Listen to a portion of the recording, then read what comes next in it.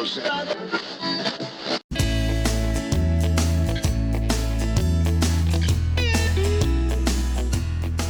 and welcome to another episode of Wise About Texas. This is your host, Ken Wise. I want to thank you for tuning in for some Texas history today. Before we get started, I want to mention and thank my friend, Dr. Greg Jackson. Dr. Jackson hosts a great history podcast called History That Doesn't Suck. He's a professor of history at Utah Valley University, and we share the philosophy of taking sound research and telling the stories of history in hopefully interesting ways, and I know Dr. Jackson accomplishes that with his podcast. He's covering the Texas Revolution right now, and he asked me to consult with him on it, which I did. It's out there now and really gives some good perspective on the period immediately before the actual revolution, which is important to understanding the Texas Revolution. So check out the podcast History That Doesn't Suck. I also want to thank my good friend Justice Jeff Brown of the Texas Supreme Court for writing a profile of Wise About Texas for the Houston Bar Journal. You get the Houston Bar Journal if you're a member of the Houston Bar Association, or you can go to their website, hba.org. I appreciate it, Justice Brown. Well, this episode is being released right before Christmas 2018, so yes, it's a Christmas episode, sort of. Except it's not really a particularly happy story. This is not a Hallmark Christmas episode. In fact, the more I think about it, it's actually pretty sad. There are no reindeer, no North Pole, no presents under the tree, but there is a Santa Claus. In Cisco, Texas, 1927, there was most definitely a Santa Claus. So let's go back to 1927 and get wise about Texas.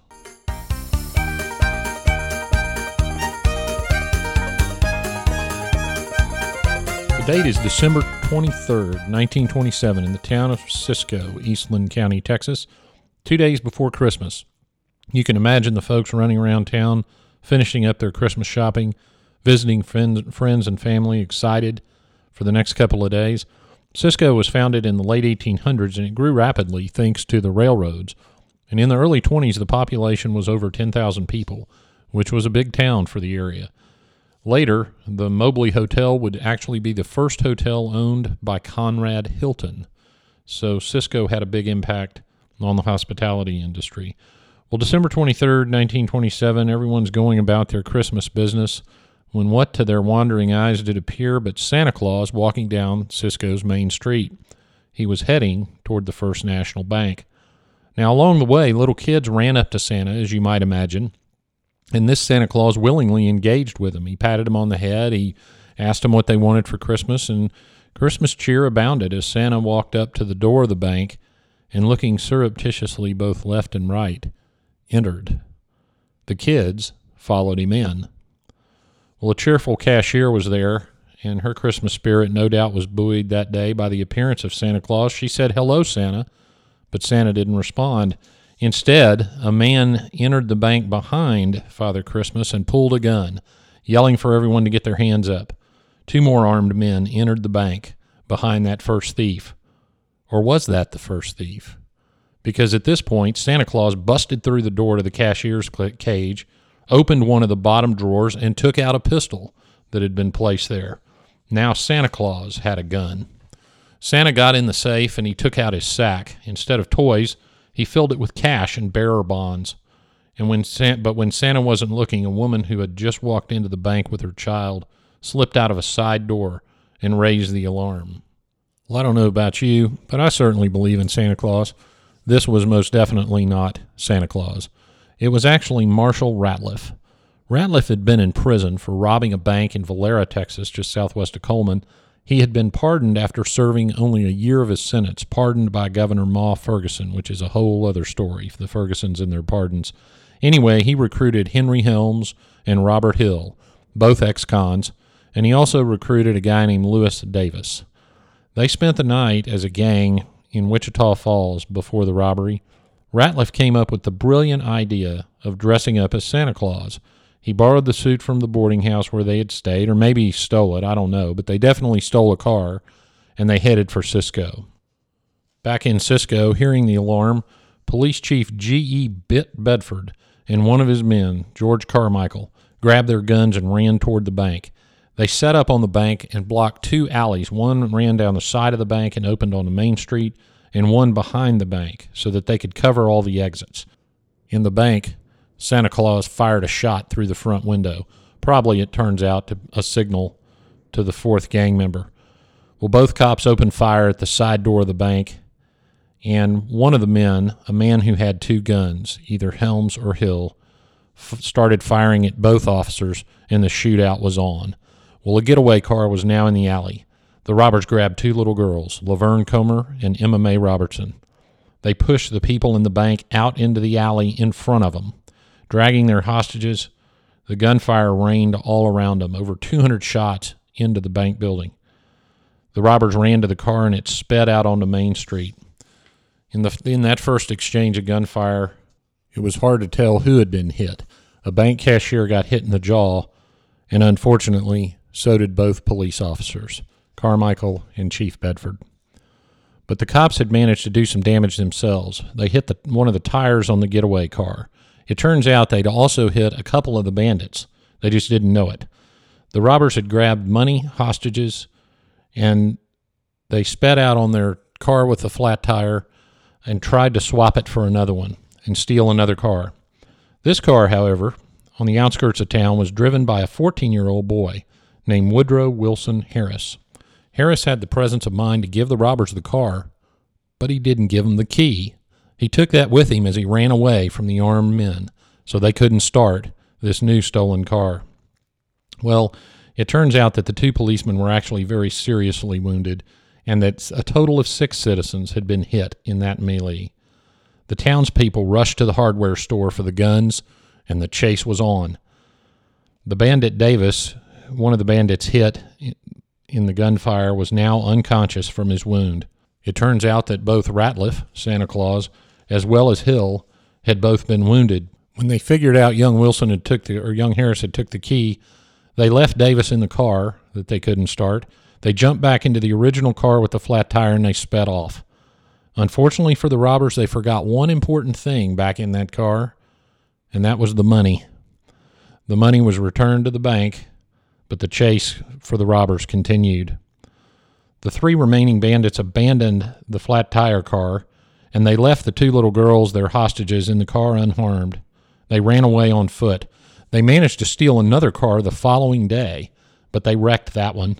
Then they stole a car from a young driller working in the area named Wiley. Eventually, they let Wiley go, and they returned to Cisco, if you can believe it, where they stole another car. By this time, it's Christmas Day, and Ratliff and Hill's wounds are causing him some serious problems. The weather was sleet and ice, as it will be from time to time in that area of Texas. The robbers had had nothing to eat, and as they continued toward the Brazos, they ran into Sheriff Foster from Young County, along with a posse. They were blocking the road. The bandits put this car in reverse, and another chase began. The bandits eventually fled into an oil field, got out of the car, and tried to run. What they didn't know was one of the pursuers was Texas Ranger Cy Bradford. Bradford was a ranger who had worked in the coal fields in Strawn and the oil fields in Ranger, both very violent situations tamed by the Texas Rangers. Bradford's car had barely rolled to a stop before he was out with a double-barrel shotgun firing at the fleeing bandits. Ratliff fell. Bradford hit Helms and Hill also, but they managed to make it to some woods. In the meantime, a young Ranger sergeant named Manuel Gonzalez was overhead in a plane searching for the bandits without success. Gonzalez would go on to be known by his nickname Lone Wolf. Well, Bradford and the posse had captured Santa Claus. It turns out Santa Claus had 6 pistols on him. Helms and Hill made it to Graham, Texas, but starving, wounded, and exhausted, they were arrested without a fight on December 30th, 7 days after robbing the bank. Finally, one of the most intense, exciting manhunts in Texas history was over. The aftermath was not pretty.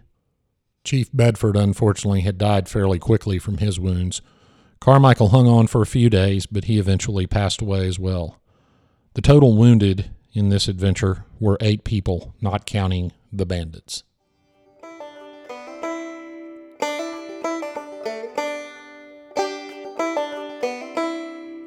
Hill was charged with armed robbery, and he took the stand in the punishment. In his own defense, he begged for mercy. He got 99 years in prison. He later escaped from prison 3 times, but was caught each time. I guess he never could quite figure out how to get away. He was finally paroled in the 40s and lived out his days under a changed name. Helms was ID'd as the one who had been holding 2 guns in the initial gunfight and had killed Bradford and Carmichael.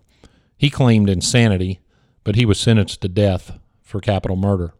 He was executed in the electric chair September 1929. Things were more complicated for Santa Claus, Marshall Ratliff. Ratliff was convicted of armed robbery initially and sentenced to 99 years in prison. Later, he was tried for his role in the murders of the lawmen, and he was sentenced to death for that. On death row, he would have stood as Helms walked past his cell on his way to the death chamber. Ratliff thought that might be a good time to start acting insane. He was so convincing his mother even sought a hearing on whether he should be spared the electric chair because of insanity. Well, that didn't sit well with the citizens of Cisco, as you might expect. The judge issued a bench warrant to have Ratliff return to Eastland County and stand trial for stealing one of the cars that had been used during the robbery. Well, Ratliff's Insanity Act was convincing, even in the Eastland County Jail. He managed to convince his jailers that he was not only crazy but probably paralyzed, forcing his jailers to help him with every daily need, feed him, bathe him, and other things. But you know, a man willing to dress up like Santa Claus to rob a bank is likely to be a fraud. Well, one day, he pounced on his jailers and attempted to escape. In that fight, he actually killed one of them, Tom Jones, with a pistol he managed to get a hold of. The other jailer fought Ratliff hand to hand and finally, luckily, managed to knock him out. Well, the next morning, a crowd began to gather around the Eastland County Courthouse. They demanded that the sheriff hand over the bank robber. The sheriff refused. The mob finally overpowered him and dragged Ratliff out of the jail. They bound him hand and foot, and they strung him up on a nearby power pole, but the knot came undone. Well, the second time it didn't, and they managed to hang him, November 19th, 1929. A grand jury convened, but nobody was ever prosecuted for the lynching. In fact, the Santa Claus Bandit's body was displayed at a local furniture store for a day before the local judge shut it all down and had the body impounded. Ratliff's funeral was held in Fort Worth a few days later. There were rumors that Hill was there, perhaps the day before, to see the body of his fallen gang member. Perhaps at the funeral, we'll never know. What we do know is the day of the funeral, a local business in Fort Worth hired a band to parade past the funeral home carrying a figure of, you guessed it, Santa Claus. So that's the story of one of the most infamous robberies in Texas history. Now, I know that's not the hallmark moment you might expect at Christmas, but I think there is a Christmas message in all this, and that Christmas message is, you do not mock Santa Claus. I'd say Marshall Ratliff was definitely on the naughty list. Well, now we come to the part of the show I call Getting There, where I tell you how to see some of the places that I talked about. The bank that was robbed by Santa Claus, the building is still standing. It's located at 708 Conrad Hilton Boulevard in Cisco, Texas. There's a plaque on the wall of the building where the robbery occurred. The site where Ratliff was hanged is referred to as the last mob lynching in Texas. That site is 190 North Mulberry Street, Eastland, Texas, and there's a marker at the site where it occurred. And you can actually see the rope they used to lynch Marshall Ratliff, the Santa Claus Bandit. You can see it at the Eastland County Law Enforcement Museum. Now, it's in the old Eastland Jail, which is at 210 West White Street in Eastland, Texas. And I believe that you have to make an appointment through the sheriff's office to see the museum, but in the museum, you will see the rope. Well, that wraps it up for another episode of Wise About Texas. Thank you so much for listening. Find us on Facebook, like and share the Wise About Texas Facebook page. We're on Instagram and Twitter at Wise About Texas. I hope everyone in this days before Christmas 2018, I wish all listeners a Merry Christmas. I hope you're enjoying some time with your family. That's what it's all about. And go out and do something for Texas today. And until next time, God bless Texas, and we'll see you down the road.